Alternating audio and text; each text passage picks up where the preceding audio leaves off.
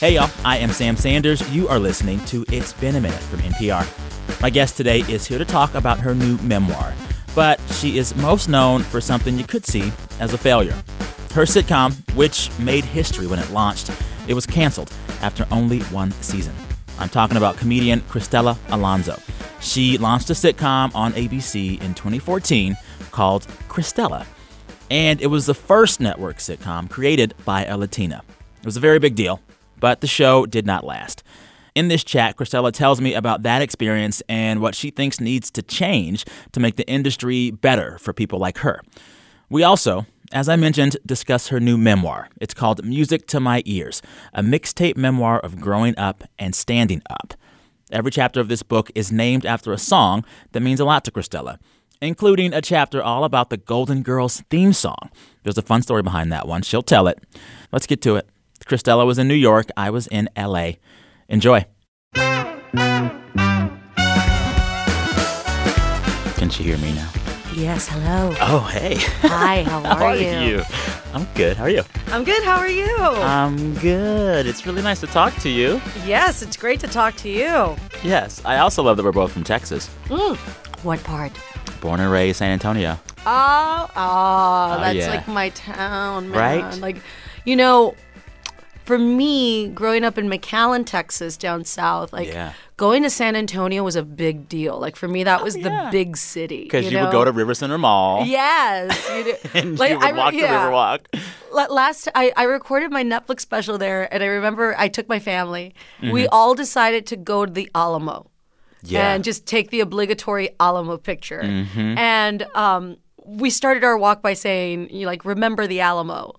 And then we stopped at this Walgreens to buy some. I know that Walgreens down the street from the Alamo. Yeah. So we stopped at that Walgreens so that I could get some of that spicy Mexican candy that they sell there. They sell it there. Yeah. So I got the candy, and then we were leaving, and my brother forgot where we were going, and I'm like, dude. Literally, it says, remember the Alamo. You literally forgot. You forgot the Alamo. You had one job. I know. The one job of this building is to not forget it, and you forgot it. Yes.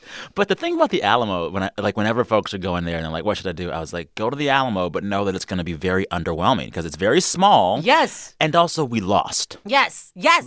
Texas lost the Alamo. My mom, I remember my mom went to the Alamo one time when I was in 8th grade. We decided to take a day trip, and she got there, she looked around, and she was like, wait, this looks like one of the houses in my village. She's like, people don't want to visit my village, but they want to visit here. It's so ridiculous. Yeah. So where in Mexico is she from? Where's she from? My mom was from this little rancho called El Zancarrón, which is... it's about, I want to say, maybe a 6-hour drive, a trip into southern Mexico. Okay. It was El Zancarrón in San Luis Potosí, if I'm not mistaken. And I actually spent a lot of time as a child there.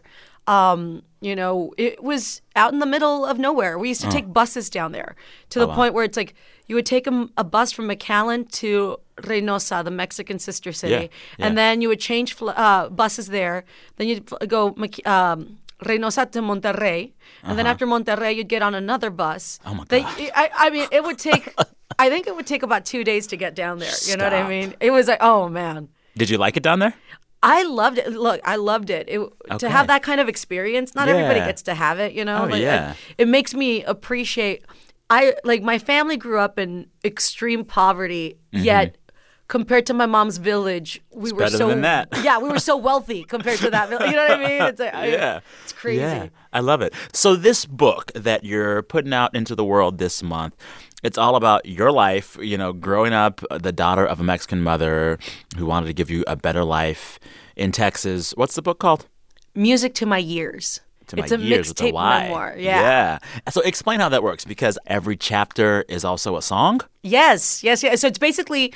It's a mixtape of my life. And I did it because, I tell people, it's a spoiler alert, but I'm Latina. You know what I mean? And the thing is that I feel like a lot of times when people see you, they usually see your culture before they see you as a person. They see what you are. Yeah. And a lot of times they make assumptions based on what they know of the culture. Yes. And I didn't want to do a book that was necessarily, I didn't want to be pigeonholed as this Mexican story of this Mexican girl being Mexican in America. Like, it wasn't that, you know? Yeah.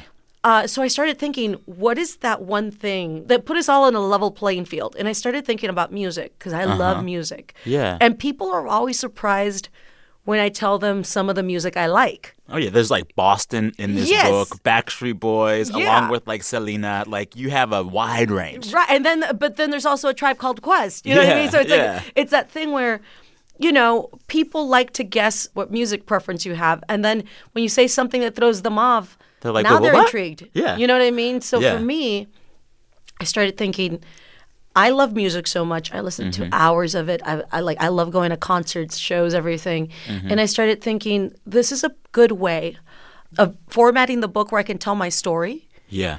and talk about the songs, because we all have those songs that they remind us of things. And Totally. it can be joyful, it can be sadness, but They the remind thing you of is, something. yeah, And they have but a story. you feel something. Yes. Yes. So I wrote my whole life out as a playlist. So each chapter is one of my favorite songs of all time. I Yes. break down why I like that song. I talk about whoever the artist is, Yeah. and then I tell a story about why that song existed in my life. Yeah.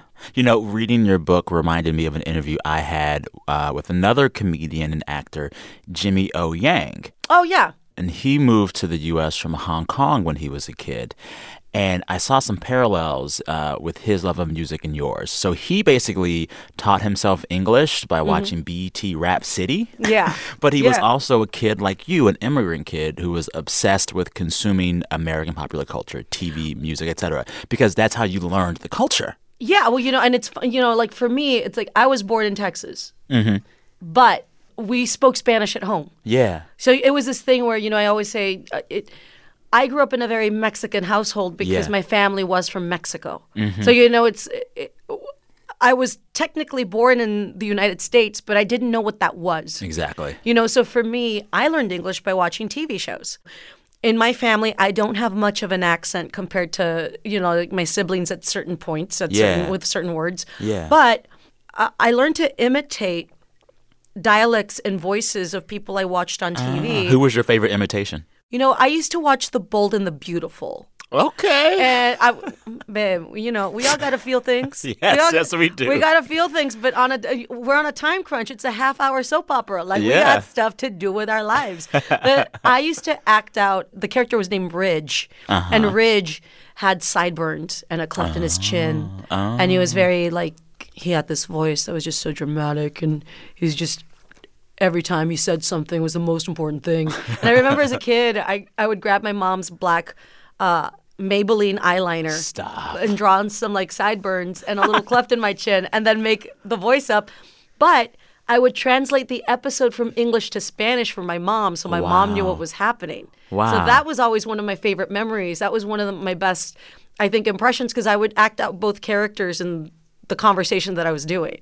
So you would also like translate the news for your mom. Y'all be Yes. watching the nightly news, and you would be like, "Tom Brokaw said this." Yes. Yeah. Well, you see, yeah, because it really is like you're working as a translator. So you have to listen, and between the breaks, you have to translate what is happening, and then pay attention in English to translate it into Spanish. Oh, my goodness. So it's kind of like before TV shows and movies would come in SAP in Spanish, available programming. You have to tell everybody, and the thing is that I always thought everybody did that for their Really? parents, So Yeah. because your life is your life, and you think that Everyone's living your life. You know? exactly as a kid, that's what you think, And it wasn't until I got older that I realized I had been taught to maintain a household since I was a kid. I translated the news. I translated the shows. I translated government paperwork. I translated, The debt collector or yes, something, I would probably. have exactly. I would have to buy money orders to go pay the bills, like as a child. Yeah. So Well, it's a lot. Exactly. When did you realize the burden of that? Because I'm guessing for a long time in your youth, you were just like, this is the way it was. Was there a moment when you said, oh, it shouldn't be this hard for a kid? It was when I realized that I could never hang out with my friends. I was a child and I was at school and everybody was having like birthday parties and, like slumber parties. They'd hang out. And I was never allowed to because I always had business to take care of at home. Wow. And, so it was this thing when I realized that my childhood wasn't much of a childhood. My mom, we didn't live in the best neighborhood. My mom was very protective, so she never wanted me to leave. So, leave my house. So, I was raised as a lonely child that had to stay in their house. That's why I'm obsessed with pop culture. Yeah, because that was your friend.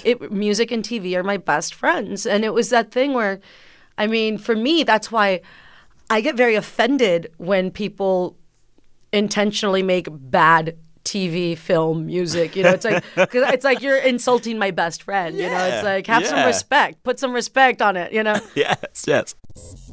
All right, time for a break. When we come back, Cristela tells me how her family lived in an actual diner when she was a kid. BRB.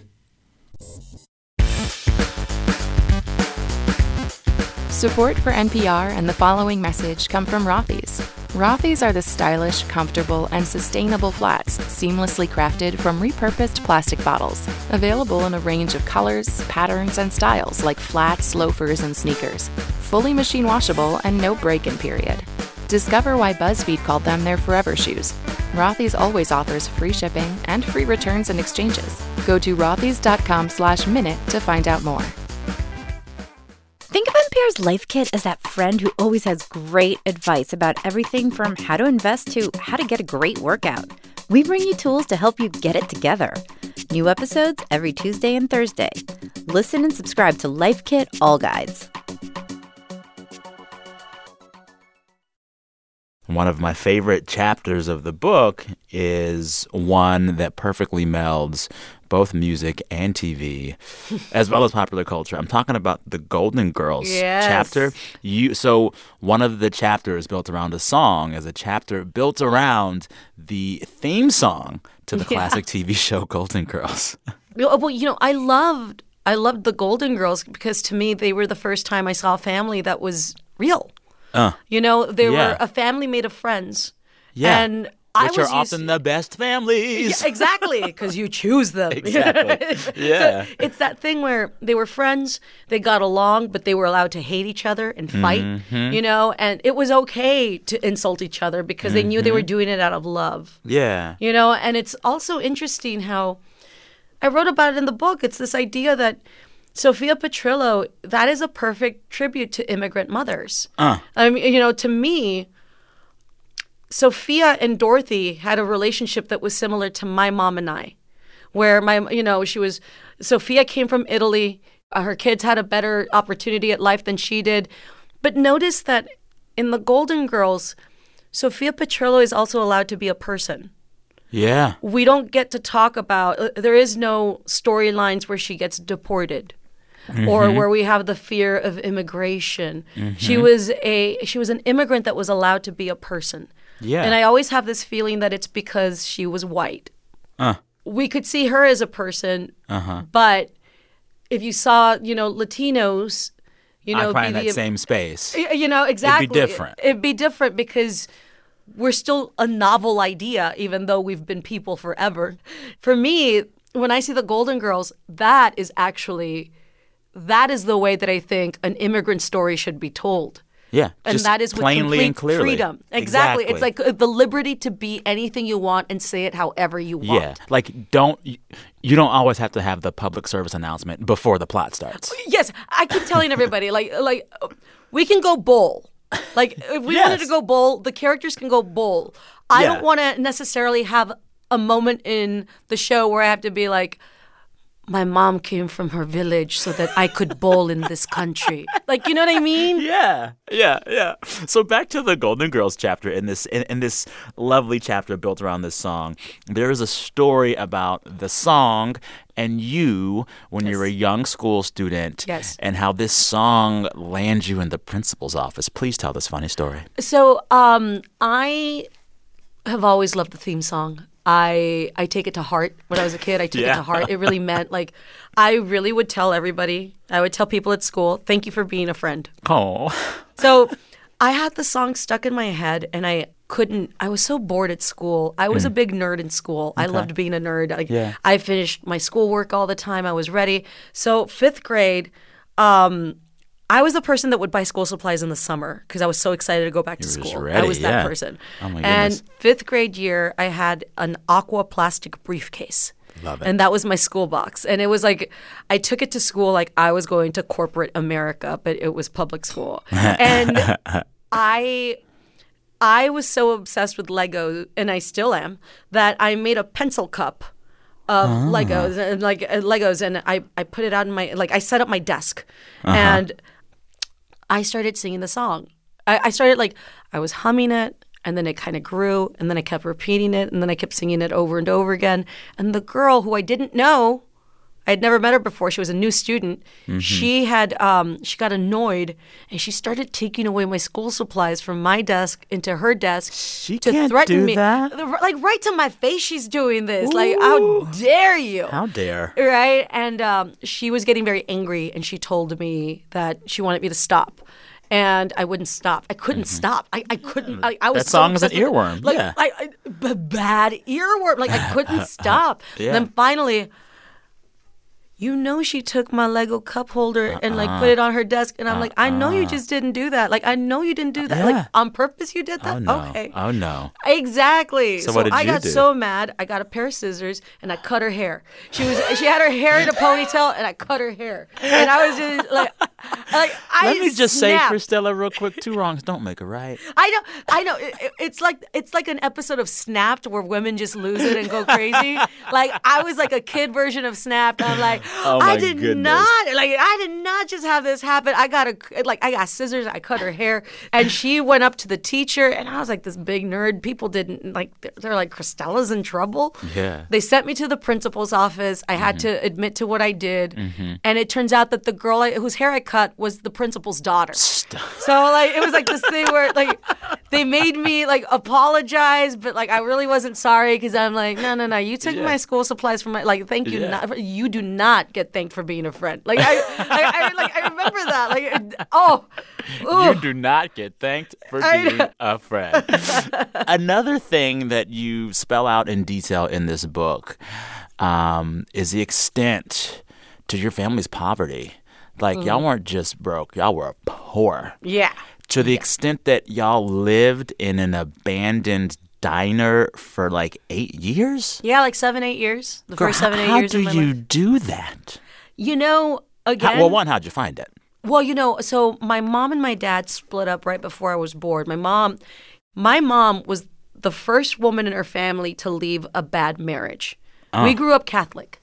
So it was that thing where, like, once you're married, you're married. You're married. And my dad was not a good guy. She left him, took the kids, and had nowhere to go. Second grade education, like nothing. She found this diner, and she made it our home.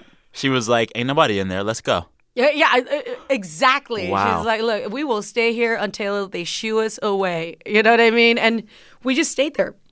We had a bathroom outside. We didn't have electricity. My neighbors, we had like a family that lived next door to the diner that knew we were there.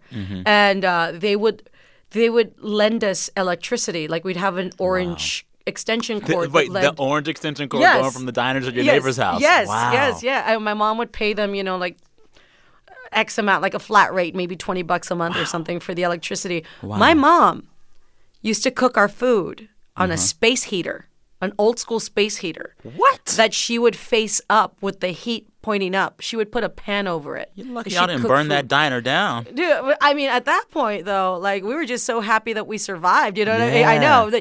know. That's how I grew up. During the winter, my mom would bring home this plastic pickle tub. We'd warm up water in there, and we would stand inside a wash tub, and we would get a cup of water and pour the water over ourselves, and that's how we bathed. Wow. And it was this thing where I thought everybody lived like that. And it was this weird thing where my brothers and I, when we talk, we always talk about how that time was like the best time of our lives because we really loved each other. We're very close. And I remember moments of laughter and sheer joy Yeah. It was like out of poverty, we realized that we only had each other. And also, I'm very grateful for the way that I grew up because having grown up being so poor, it made me so fearless. Oh, yeah. And nothing will be that hard again. Exactly. So, like, for me, I'm like, if none of this works, what's the worst that can happen? I go back to being poor. Like, I come from that. Yeah. I am that. You know, it's like, and not only that, but I have pride in coming from that. Yeah. When did you realize that you wanted to do comedy? Because as a kid, you really got into theater. Yes. I ended up working at a comedy club in Dallas, Texas. Okay. It was the Addison Improv. Okay. And what took you there? Well, so I had been wanting to perform since I knew it was a thing. My goal was to be on Broadway. Yeah. And then when I was 18 or 19, a teacher told me that as a Latina, I could be in West Side Story and Chorus Line, and that was it. Wow. That's why I'm so in love and obsessed with Hamilton. Yeah, because it's Hamilton, everybody. Yeah, it's like anyone can do it. Mm-hmm. Lin-Manuel Miranda showed that anyone can do it. Yeah. You know, but back then I was very limited. And I had done West Side Story and I did Chorus Line, and then I thought, I guess I'm done. Here's the thing, though. My family, my dream was so strange to them, so in a way luxurious to them. They couldn't understand because we're practical people. So anytime that my family needed help, I was the one expected to stop their life to go take care of the situation because my dream wasn't a real dream. My aspiration was such a long shot that it didn't really count. So my mom ended up getting sick, and I was living in LA trying to make it. And I moved. I went back to Texas to see her. I got a call that she was on her deathbed. Wow. So I went to see her, and she didn't die. Wow. And then she asked me to stay with her and take care of her. And I mean, how do you say no to that? Yeah, you know? Say yes. So I stayed and I took care of her, and I took care of her until she passed away. And after that, I come from poor people. You know, I didn't know how to handle grief. Yeah. I didn't know how to handle, or even pay for the funeral. Exactly. Yeah, absolutely. You know, so it's all these things you didn't know.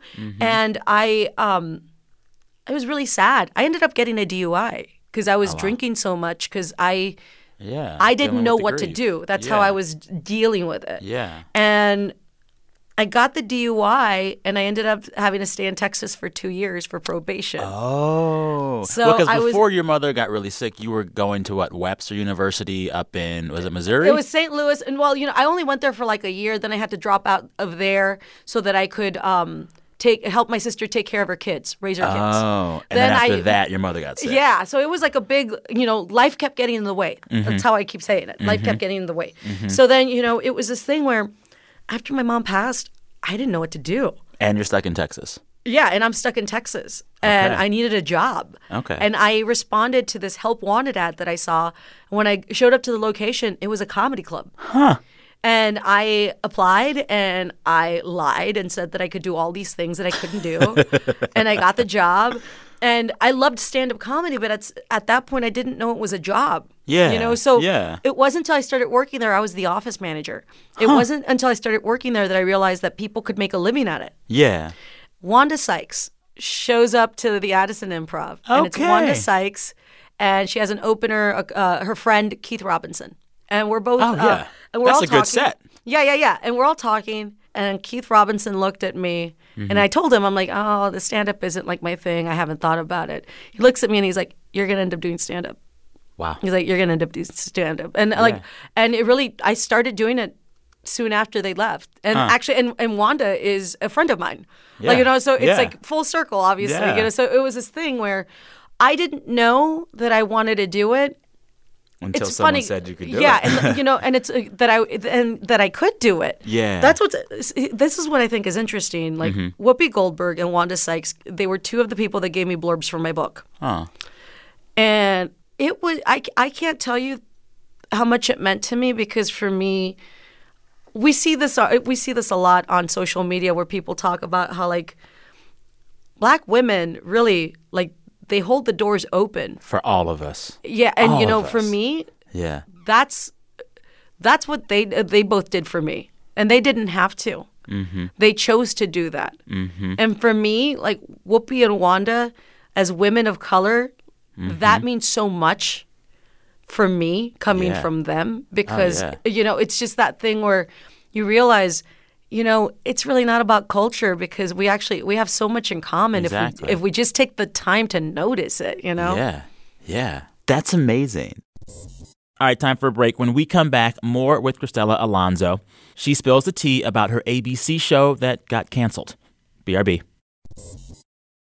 Support for NPR comes from Newman's Own Foundation, working to nourish the common good by donating all profits from Newman's Own food products to charitable organizations that seek to make the world a better place. More information is available at newmansownfoundation.org. What are the things that make us human? Why are we the way we are? I'm Guy Raz. Each week on NPR's TED Radio Hour, we dive into the incredible forces that shape our very existence. Listen now.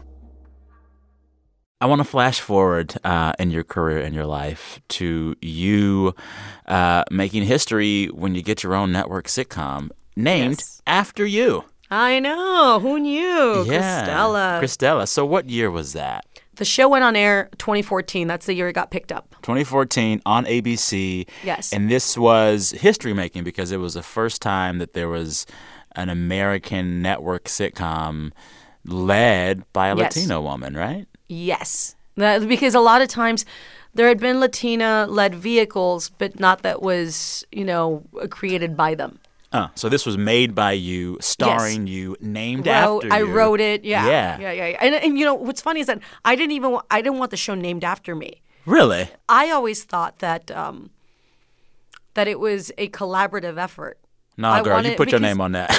I know. And so for me, I felt so paranoid. I felt so self-conscious getting it called Cristela, but I was like, but you don't really have a choice. Like Yeah. they'll start telling you, no, the name of the show is Cristela. And it's like, oh, okay, never mind. Yeah. So there's been much written about the show. You've talked about it before, but long story short, you make this new American multi-camera sitcom. You are the lead, and you are a Latina woman who comes from a poor family and is making her way through law school. Yes. While living with her family. Hilarity ensues. Yes. Okay, so you make this show. There's high hopes for it. People forget the same year that you launched Cristela, they also launched Jane the Virgin. Yes. Fast forward, the show, it just makes it one season? Yeah, we did 22 episodes. Okay. And the aftermath of that was a big deal. I mean, people were like, this was supposed to be a sea change in the TV landscape. Yes. You talked about being angry it was canceled. Like, how surprised were you when they pulled the plug? I, at that point, was not surprised. Okay. Actually, looking, I like to talk about it because I have so much inside information that the majority of people, the public, doesn't get to see, that I think it's important to share the story so that people can learn from it. So, for example, people knew I spoke Spanish. Yeah. The moment they knew I spoke Spanish, all the marketing that they wanted me to do, like all the interviews, they wanted me to do more Spanish than English. And it was this thing where I was trying to explain to them, but my show is in English. Yes. So why do I have to speak to them in Spanish? Yeah. That's a little condescending to assume that we can only talk to them in Spanish. And the thing is that like Jane the Virgin, Gina Rodriguez can't speak Spanish. So Didn't know she that. did, so she did her interviews in English. Yeah, and she got some heat from people For when not Jane the being- Virgin came out for not speaking Spanish.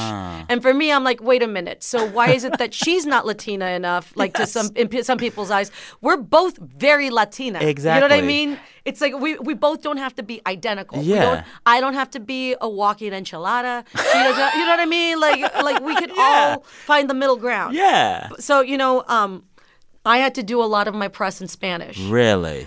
I found myself really fighting against things that I never thought I was going to fight over. I never got a billboard. What? There was no billboards for my show because I think that a lot of people assume that the Latinos would find me. This is the thing. It's like people assume that, like, all the blacks or all the browns have these like Yes. secret underground like phone trees. No, we Yeah. don't. Yes, exactly. we don't. And let me tell you, like, growing up, I give so much thanks and appreciation to the Black community in TV, film, music. I felt so represented by them because I didn't have that representation from my culture that was Yeah. as relevant as Yeah. that. Like, growing up, if I could tell you how a different world changed my life. Come on.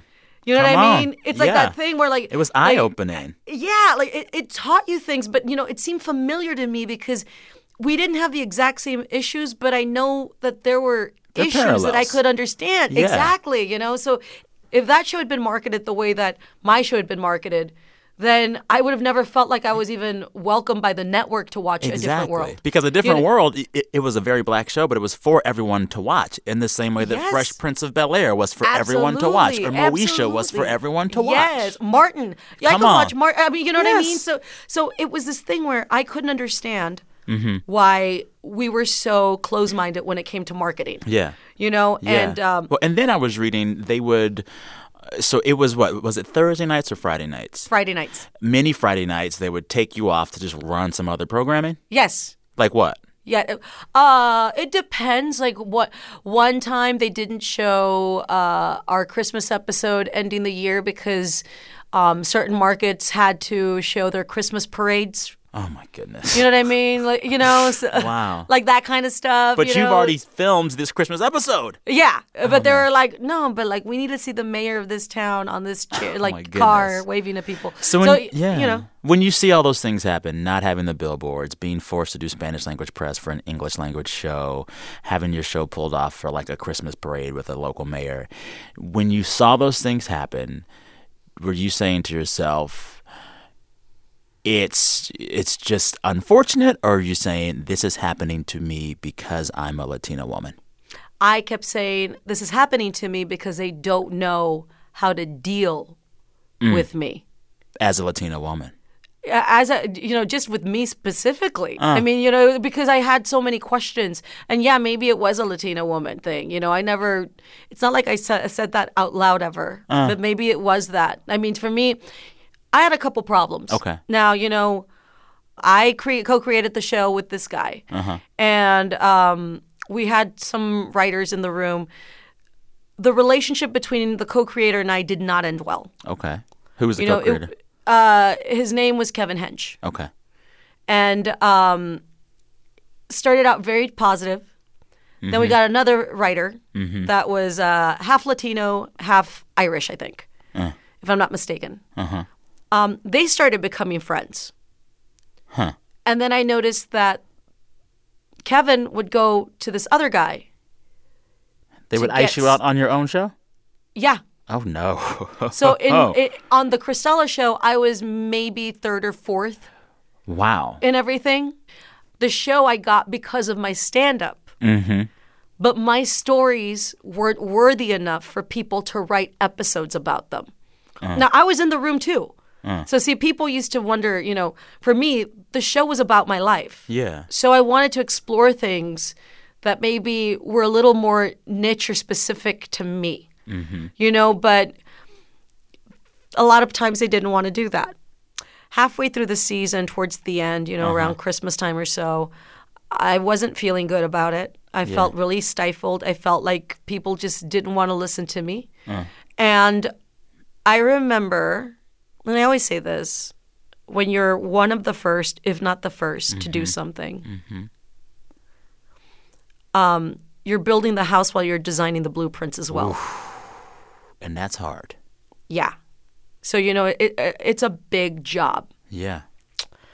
I knew my show wasn't going to have a chance in chunks when I saw the lack of marketing, when I saw how they wanted me to market in Spanish, the erasure that I was getting from people on my show, and I realized, I told my friend Steve in the middle of shooting, I told him, my show won't make it. Wow. But I hope that it opens the door for the next one that will. So you knew before it was canceled. Yeah. Do you think So, okay, you launched Cristela on ABC in 2014, 5 years ago. Mm-hmm. Do you think the landscape is better for a woman like you on network television and for a show like Cristela on network television now than it was then? No. I can tell you that I think we're getting a little bit, I think we have more visibility now Okay. than we did back then. Okay. But as long as we have the tastemakers, the gatekeepers, as long as we don't have the representation in those rooms, we'll never make true change. We'll see change in the number of people you see, which I think is great and should be celebrated. But you also still have to fight with them to tell your version of stories in life, you know, because they all have their thoughts Yeah. to how it should be told. And I think we're actually at the right place at the right time right now where Yeah. people are more adamant to tell stories about, you know, the Latino community, but it's still involving a lot of storylines about like immigration and DACA and everything. And while those stories are absolutely necessary and vital, we also need to fill them out with more, with stories with different perspectives. Exactly. You know, and again, we won't get there until we get people like me in the positions to actually make those choices and allow people to have their own those voice choices. heard. Exactly, own it. absolutely. I think about kids that are maybe growing up the way that I did, that don't feel like they're represented, or they don't, you know, they're living in the middle of nowhere. They don't have access to certain things or what have you. I think about them, and I want to make sure that what I show to them is something that might give them the same feeling that I had when I was watching the shows like The Golden Girls. Yeah. When I can have those feelings and have them understand, I do this because, God, I really love to do this. Yeah. Not because I want to get to syndication and make a lot of money. It's because you really believe in the idea It's and the because story. I really believe in it. Because when the stories are good and they're honest, that, again, that's how you make change. Yeah. I love it. Well, I'm already thinking ahead for you, and I'm like, you know what I want Cristela to do? I want you to write the sitcom based on your mother as this Mexican Sophia from The Golden Girls. Ooh, that's a good one. And she's the lead.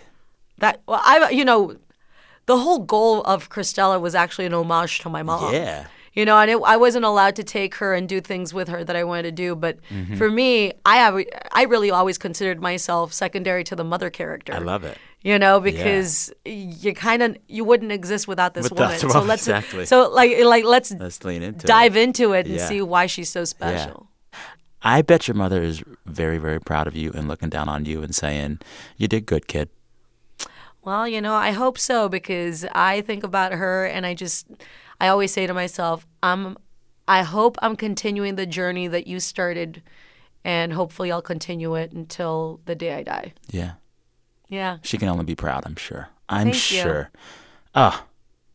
Cristela, thank you so much. It is so amazing to talk to a fellow Texan and a funny Texan at that. Hey, man, thank you so much.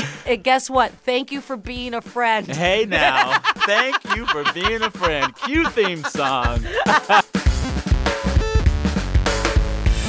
Thanks so much to comedian and fellow Texan Cristela Alonzo for talking about her new book, Music to My Years. It's out right now, and you can also catch Cristela's comedy special. It's called Lower Classy.